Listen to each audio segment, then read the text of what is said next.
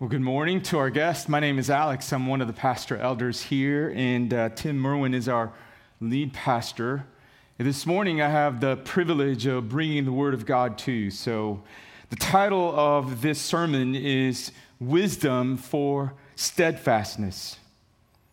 Wisdom for Steadfastness.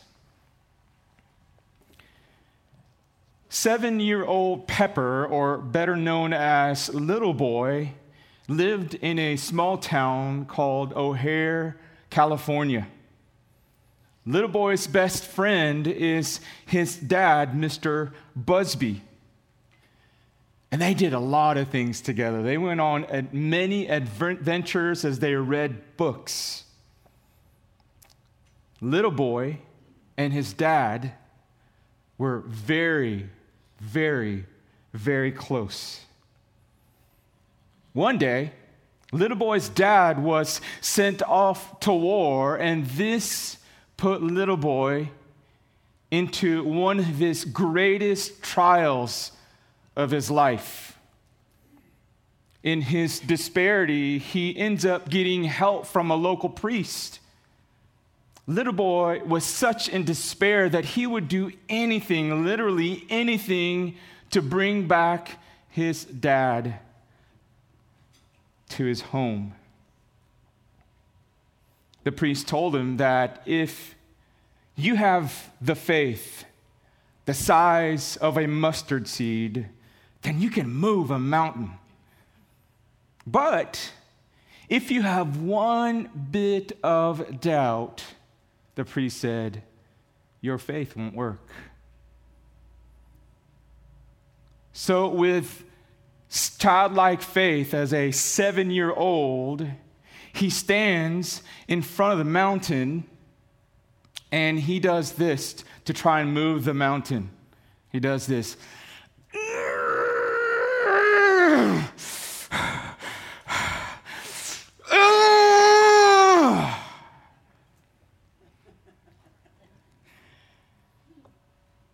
In coincidence, the little town of O'Hare, California, experienced an earthquake.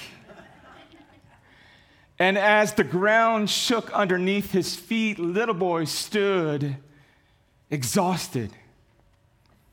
One of the town street vendors, the lady, said, "Now, I've been working in the street market for over 35 years. I swear that mountain was further to the right." Well, in our text this morning, James says that if we lack wisdom, we are to ask God in faith, but with no doubting. Why do we need wisdom? Wisdom in the midst of trials can help us be steadfast. Or wisdom in the midst of trial can help us remain steadfast. But when we go to God for wisdom, we are to ask Him with childlike faith. Here's the overarching theme of my sermon this morning. As Christians, we are to remain steadfast by the wisdom God provides when our faith is being tested by trials of various kinds. You've heard it said before that if you live long enough, you will experience trials of various kinds. The trials of life are meant to test our faith. Last week's sermon. Trials can strengthen our faith in God, or it can weaken our faith in God when we don't look to Him for help. The bad news of life is that everyone is going to go through various kinds of trials. The good news of life is that God grants us wisdom to remain steadfast as we go through the trials of life. So, what do we need to do to get this wisdom from God to remain steadfast in the trials of life? Well, James tells us the answer. The answer is simple. We ask God. So point number one, to remain steadfast, we ask God for wisdom. Will you please look with me at verse 5. If any of you lacks wisdom, let him ask God, who gives generously to all without reproach, and it will be given him. Our text this morning is clearly connected to verses 3 and 4, where it says, "For you know that the testing of your faith produces steadfastness, and let steadfastness have its full effect, that you may be perfect and complete, lacking in nothing." So before we dive further into the sermon, note the word steadfast in verses 3 and 4 and verse 12 in our text this morning. Note the word lack in verses 4, last week's sermon, and verse 5 this week.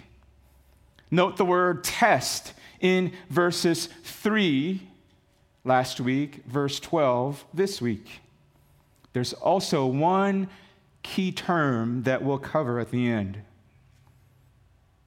So our passage, based on the literary context, is still in the context of trials and suffering.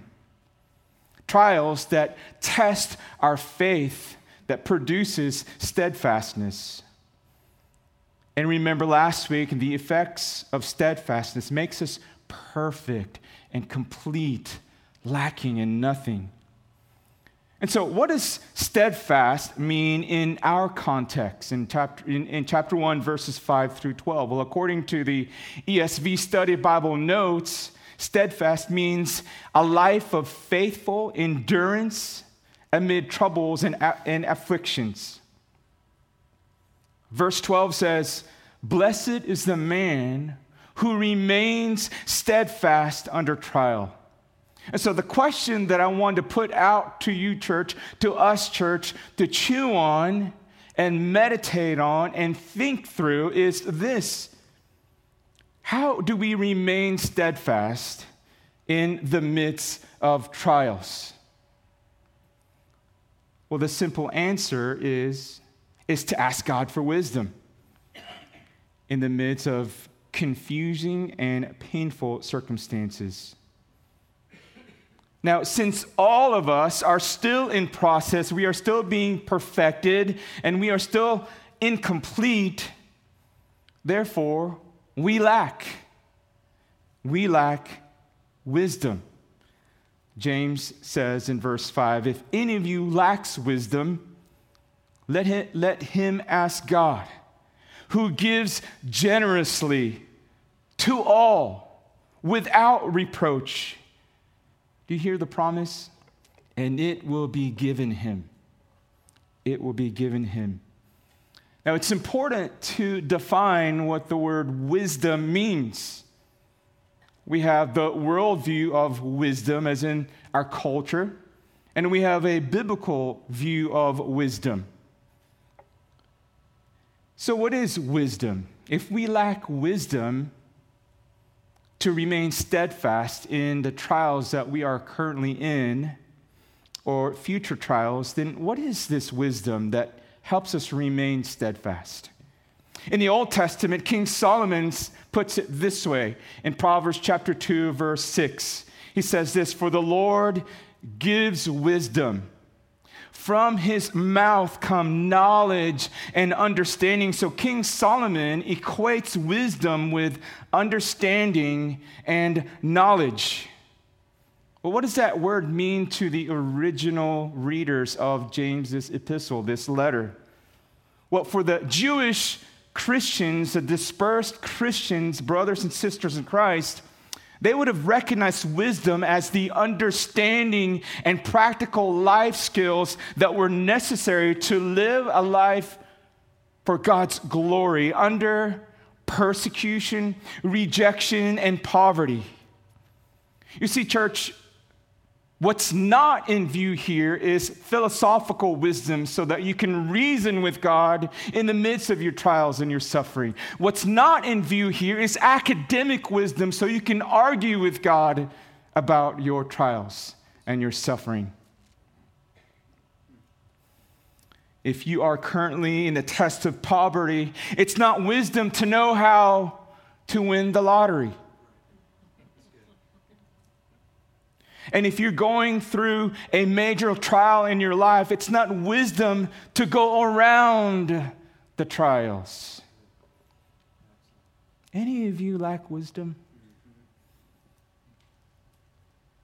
Any of you lack knowledge and understanding in how to live your life to God's glory while you are suffering with chronic illness or loss of a job or dealing with prodigal sons and daughters or difficult situations at school, at work? Ask God for wisdom, and He will give you wisdom generously without finding fault, it says, without reproach. Church, wisdom gives us the capacity to understand our trials and its purposes. They are meant to test our faith, to strengthen our faith in God. They are meant to draw us to a deeper relationship with God, to a deeper dependence on God. They are meant to purify us and to perfect us. They are meant to mature us in our faith in Christ Jesus. They are meant to make us complete. Christians need wisdom in order to rejoice in trials. Wisdom is God-given, God-centered discernment to help us navigate through, not around, life's most difficult times. Such wisdom from God helps us to be joyous and submissive to God in the trials of life. You see, trials can have the potential to cloud our spiritual understanding that can drive us to seek help elsewhere other than God. This is why God offers us wisdom in the midst of our trials. It is for knowledge and understanding that keeps us steadfast.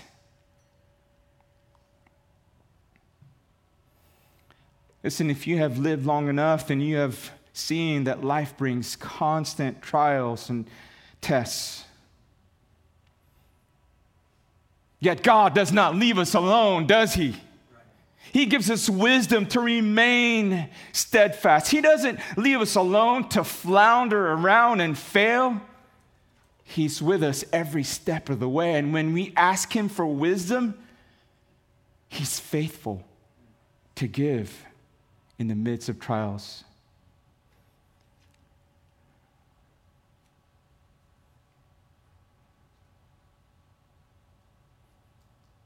And he says this, James, at the end of our passage this morning, for those who remain steadfast, who would stand the test, will get a reward. And more on that later. So to become perfect and complete, we must go to God for wisdom. I love how James puts it. He says, if any of you lack wisdom, he said, James knows that everyone needs wisdom. You need wisdom, I need wisdom. But he says this in this way, if any of you lack wisdom.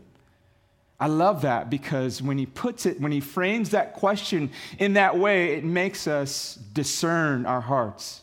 Do I need wisdom?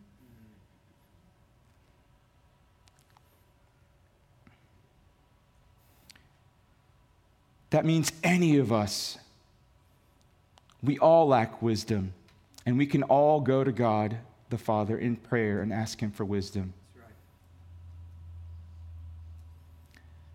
Listen, if you've just failed a final exam and you failed a class, or you just got laid off, or your wife just died of cancer, or your beloved grandma who took care of you every day of your life just took her last breath, or your baby is fading away in your loving arms, or you just found out that you have 2 months to live and you don't know where your family is going to go and what they're going to do, and you don't know how to lead them in the 2 months that you have left,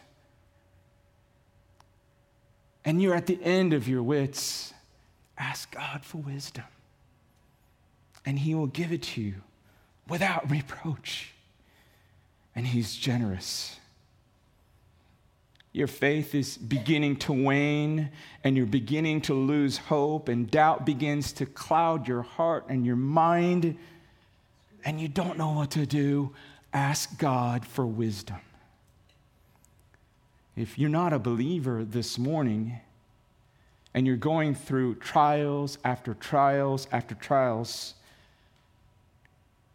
then the Word of God says that you are without hope. You are without hope. All the resources that this world has to offer will only be temporary.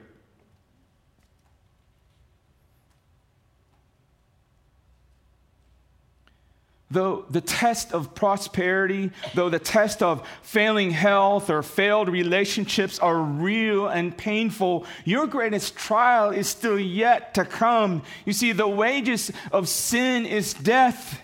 And you will stand on trial before a holy God. And because of your sin, your verdict is going to be guilty. And your sentence, death and eternity in hell. And by God's grace, today can be the day of your salvation. And you can be saved from that death and eternal punishment in hell.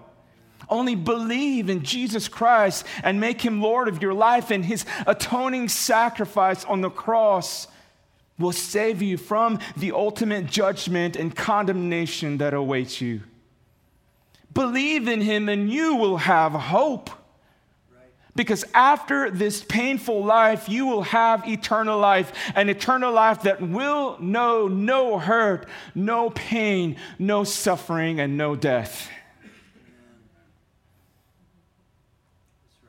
Church, if you're under a trial right now and you're at the end of the rope and you just don't know what to do, ask God for wisdom and understanding and knowledge and how to glorify Him through it, and He will give it to you. James says that when we ask Him for wisdom humbly, that He gives us wisdom generously without reproach. Our God is omniscient. Therefore, church, that means that His storehouse of wisdom is infinite and unlimited. Amen. That's right. God will give us wisdom abundantly without finding fault. God is not a respecter of man. As believers, He gives wisdom to anyone who asks humbly. Why? Because He wants to give us wisdom to help us remain steadfast in our trials and our sufferings. When we ask in humility, He gives it to us generously, and He promises to give it. The end of verse 5 there, and it will be given him. And it will be given him or her. Look with me at verses 6 through 8. But let him ask in faith, with no doubting. For the one who doubts is like a wave of the sea that is driven and tossed by the wind. For that person must not suppose that he will receive anything from the Lord. He is a double-minded man, unstable in all his ways. James' instruction to us today is crystal clear, isn't it? When we ask, we are to ask in faith with no doubting. If receiving wisdom is a promise when we ask, then we should ask without doubting, but with childlike faith and full confidence. This confidence should not only be when we exercise our faith in asking, but it should be in our faith in God, who's more than able and who is more than powerful to give us the wisdom to remain steadfast in the midst of trials.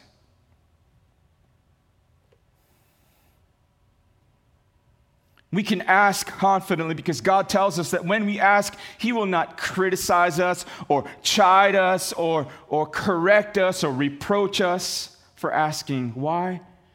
Because He wants us to go to Him. He doesn't want us to hesitate to go to Him. He wants to give us wisdom so that we can endure and withstand the test. When we ask God in faith. What does that mean, asking in faith? What does that even look like? I don't want to assume we all know that. What does it look like to ask God in faith? It means having settled trust and confidence in God based on His character or faithfulness and His fulfilled promises revealed in Scripture. We are to ask God like a child does with childlike faith. Have you ever heard of a little girl asking her, Daddy, can you give me the moon? The child in her young age believes that her daddy can give her the moon, that bright thing up in the sky. That's childlike faith. That's how we are to ask. I am a DIY guy. Are any of you DIYers? Okay. We are the ones who like to do the work ourselves because we like to save the money if it's possible to do it ourselves, right? When Jackson and I do a project together, we often, I'd love to say we always, but we often pause and pray to ask God for wisdom and knowledge in knowing how to do something, and wisdom for safety. I don't want him to get hurt. I don't want to get hurt while we work on a project. Church, would you allow me to say this? When we pray, God grants us wisdom 200% of the time. And He never has ever corrected us or criticized us for asking. Listen, church, if God can grant us wisdom to do a brake job at home, how much more will He give us wisdom in the midst of trials so that we can bear upon the pressures and the pain and the suffering? How much more would He give us wisdom to know how to glorify Him and trust in Him in the midst of our trials and suffering so that we can remain steadfast and be that man or that woman that James says, blessed is that man who remains steadfast. This is who our God is. For the one who doubts is like a wave of the sea that is driven and tossed by the wind. For that person must not suppose that he will receive anything from the Lord. Alex's translation, if you ask with doubt, don't expect to get anything. That's what James is saying. He's a double-minded man, unstable in all his ways. The author, James, grew up in Nazareth, which is a little town situated on top of a mountain. Nazareth is about 19 miles from the Sea of Galilee, and it's about 19 miles from the Mediterranean Sea. It's really like from this parking lot to Playa Linda Beach. That's how far it is. Do you think James was familiar with rolling waves driven by the wind? This is a picture of the Mediterranean Sea at Caesarea. Just to the right of that picture is where the Apostle Paul landed during his second missionary journey. And if you look at that, near the middle of that picture, there's a rectangular body of water. That is King Herod's ancient swimming pool. And if you look at that swimming pool between the horizon, you see some white caps of waves that are breaking, driven by the wind. We were there actually during a beautiful day, and so the wind wasn't as strong, but you can see that's the Mediterranean Sea. The Sea of Galilee, this picture was taken at sunrise, and if you look at the water, it's a bit choppy, but at night, you see that the water is somewhat glassy. By the way, the city of lights is the city of Tiberias, which is the city that King Herod Agrippa strengthened and enforced. But when the wind blows, it creates waves, but when the wind isn't blowing, it is like glass. Dr. John Delancey, our tour guide, told us this, that 2 years ago, he was there where that picture was taken when a strong wind came up and created waves big enough for them to body surf in the Sea of Galilee. Now, if you're not familiar geographically, the Sea of Galilee is a lake. It's a freshwater lake, landlocked. And so when we ask God for wisdom and have doubt, we will receive it, or that if we ask God for wisdom and we have doubt that we will receive it or God will be good enough to give it, we are like the waves of the sea being blown around by the wind. We are unstable and unsettled in our faith in God. A person who doubts God's goodness, ability, and willingness to give wisdom dishonors God. This person is unsure whether God is good or whether he will do good. And if a person asks God for wisdom and has doubt, then James says, well, don't expect to receive any, as I said earlier.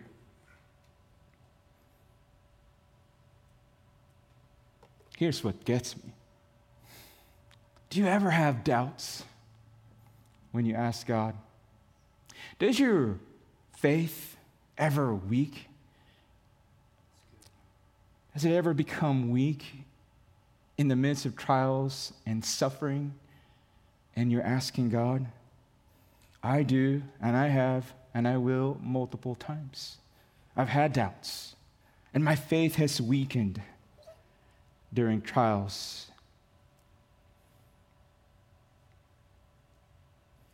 So what do we do when our faith is weak? What do we do when we have doubts in our minds when we come to prayer in God? It's simple, church. Ask God to strengthen your faith and root out any doubt out of your heart and mind. We need to be actively rooting out any doubt and unbelief, and at the same time asking God to give us the faith that knows no doubt.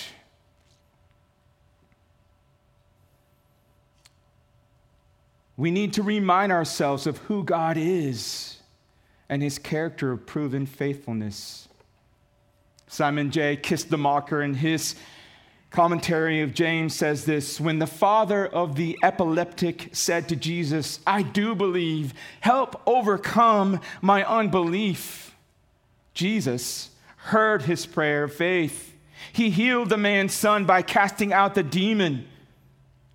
Note, however, that this man struggled with his weak faith and asked for help, and he received it. You see, James isn't talking to someone like us, but rather to people who are double-minded and unstable in all of their ways. He's talking about a people who continue to doubt God's power and promises, and when they do, their lives are unsettled and unstable in all their ways.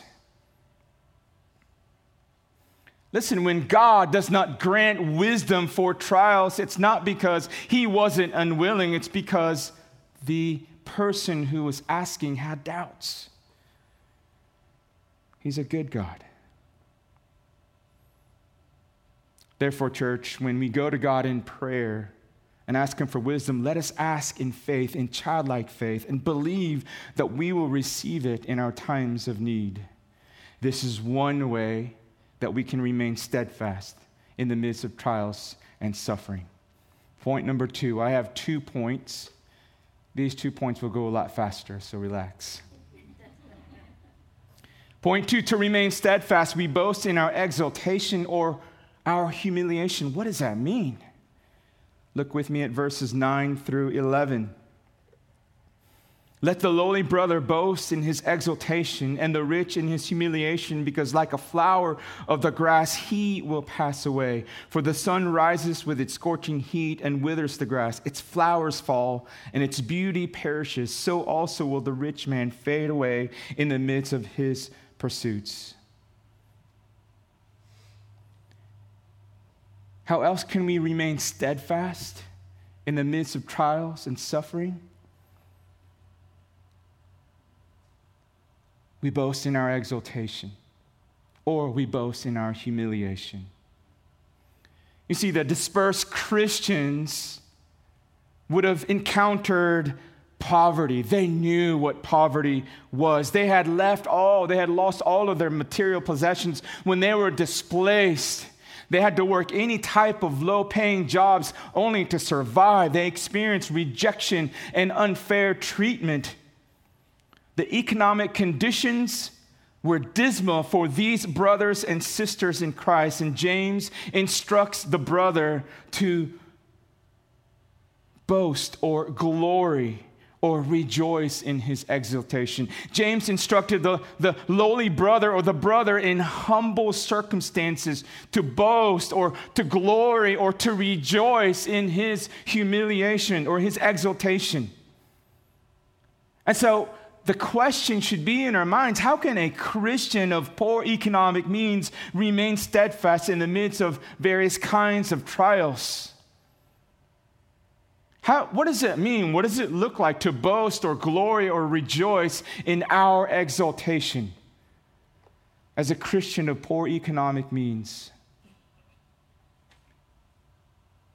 It's simple. It's to not look at the lack of our material possessions, but to look at our spiritual treasures. He sees himself as the son of the King of Kings. This poor, lowly brother sees himself as the son of God the Father, younger brother or younger sister of Jesus Christ. He sees himself as having royal blood that is flowing through his veins. He sees himself as an heir to God or heir of God's kingdom. Verse 10 says, and the rich brother in his humiliation. Now, the Bible scholars differ on who this rich man is. Some Bible scholars would say this rich man is an unbeliever. And other Bible interpreters, Bible scholars would say, no, he's a believer. What do we do? How do we handle this? Well, I want to submit to you, I'm not going to lean on one side or the other, but I want to tease out, exegete what the point that James is making here. So what's the point? Notice that James doesn't address the riches of man's possession, but the person who possesses them. I didn't say that right. But notice that James doesn't address his material possessions, but he is addressing the man who possesses the riches, the material possessions. How can the rich man boast or glory or rejoice in his humiliation? Here's how. By realizing that wealth and material possessions do not carry an advantage over the poor. Wealth and material possessions are temporary and bring no advantage before God. When death comes, the poor and the rich are equal in standing before God.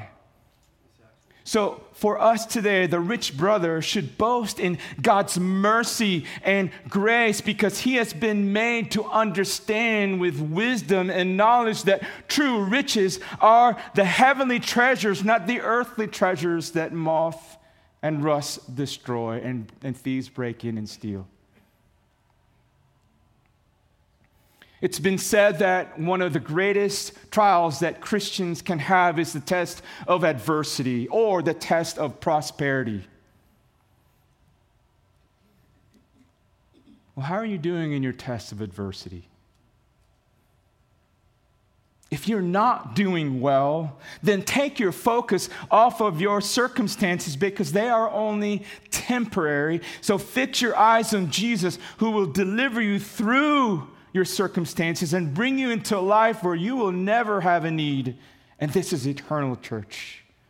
Now, by saying this, I want to quickly say this. If you're in the midst of suffering, if you're in the midst of your most difficult time in your life, I'm not minimizing or dismissing your suffering. But sometimes it's helpful to be reminded to fix our eyes on Jesus Christ and not in our present circumstances.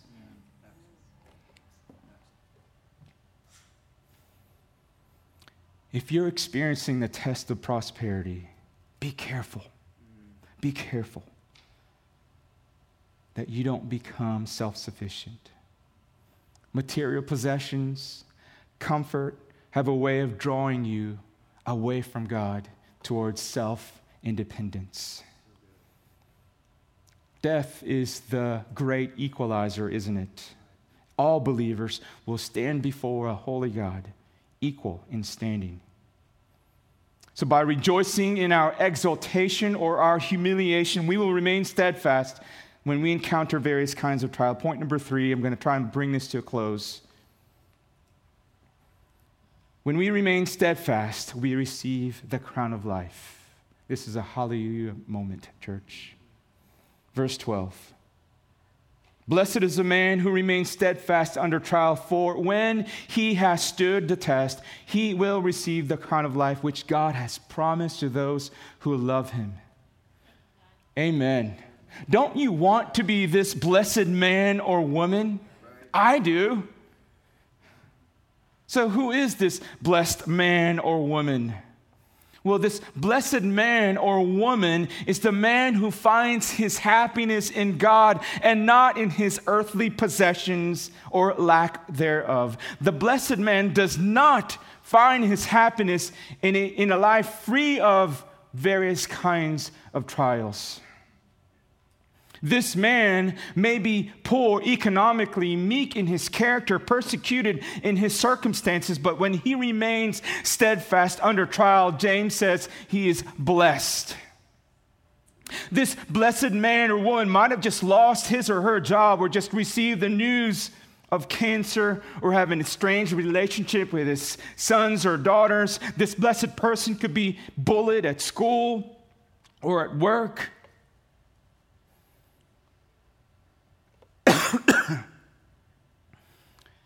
This blessed man or woman could be experiencing marital trials. But if he or she remains steadfast and withstand the test, blessed is that man or woman.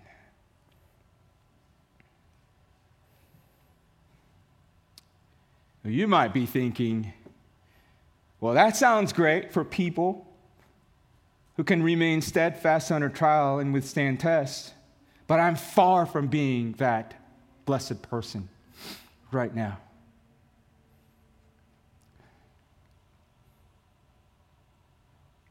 How do we consolidate that? How do we gain a godly perspective of God's word today? Look closely at verse 12 with me. Blessed is the man who remains steadfast under trial, for when he has stood the test.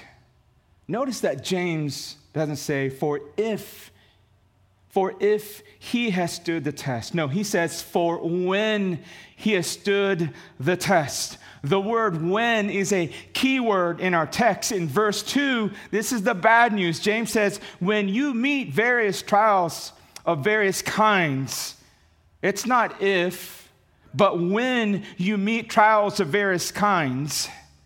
But praise God, for in James verse 12, he says, for when he has stood the test, not if, but when he has stood the time. Church, this speaks of divine enablement. You see, God wants you to come to him so that you may receive strength to endure and persevere through your trials. God promises to never leave you nor forsake you. God is not interested in seeing you or us waver and fail. He wants us to endure. He wants us to overcome and triumph, not in our own abilities and strength, but the wisdom he provides by his divine power and enablement, church.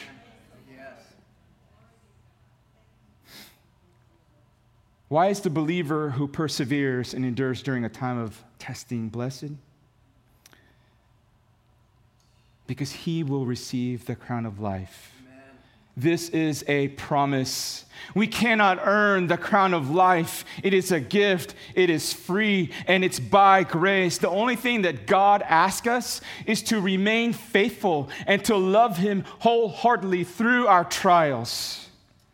So, church, let us forsake being double-minded. Let us trust in him alone. I'm going to wrap this up, I swear. In the first century, the original readers of this letter would have connected the crown of life to the crown of wreath that an athlete receives by winning a competition. Athletes don't receive the victory crown without competing and until the race is over, right? And so athletes have to endure the pain of training. They have to make their bodies submit for a specific purpose, and they have to train hard, training for months and often years, and then win a victory crown. You know something about that crown wreath? Is that one day it's going to wither and die. For us today who remain steadfast, by God's power and by his divine enablement, when the trials are over, we get to have something infinite of value. We get the crown of life. It will be a life that knows no sin, no suffering, and no death. We will not have jewels on our crowns, church. Instead, we will have the highest of joys, the utmost gladness, and supreme happiness. And our crowns will be eternal. In conclusion, we can have the confidence to have faith with no doubt. We can have wisdom to help us understand and know God's promises in our trials. We can be single-minded, church, and we can glory and rejoice in our low position or high position. And when we remain steadfast and would stand the test, we will receive the crown of life. Amen. Church, yes. Why can we count it all joy when we encounter various kinds of trials? Because there was one who was perfect, who entered or encountered into various kinds of trials. Jesus, the perfect one who lacked nothing, stooped down to come into our suffering. He suffered in our place so that we don't have to suffer our greatest trial. The perfect one is perfecting the imperfect to perfection.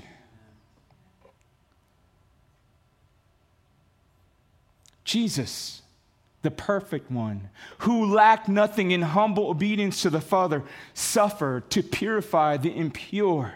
He suffered to make complete the incomplete. He suffered to make the unlovable lovely. He suffered to break the chains of the slavery of sin. He suffered to make orphans, strangers, and aliens children of God, and to give life to the dead and have it abundantly. We can rejoice in our trials, church, because we are being perfected and completed to become more and more like Jesus. Hallelujah. All right, church, would you stand? I want to ask the worship team to come. Let's sing. Let's sing in gratitude and gratefulness because God has given us all that we need to remain steadfast in the midst of our most difficult times. Let me pray. Father, we thank you this morning for your word.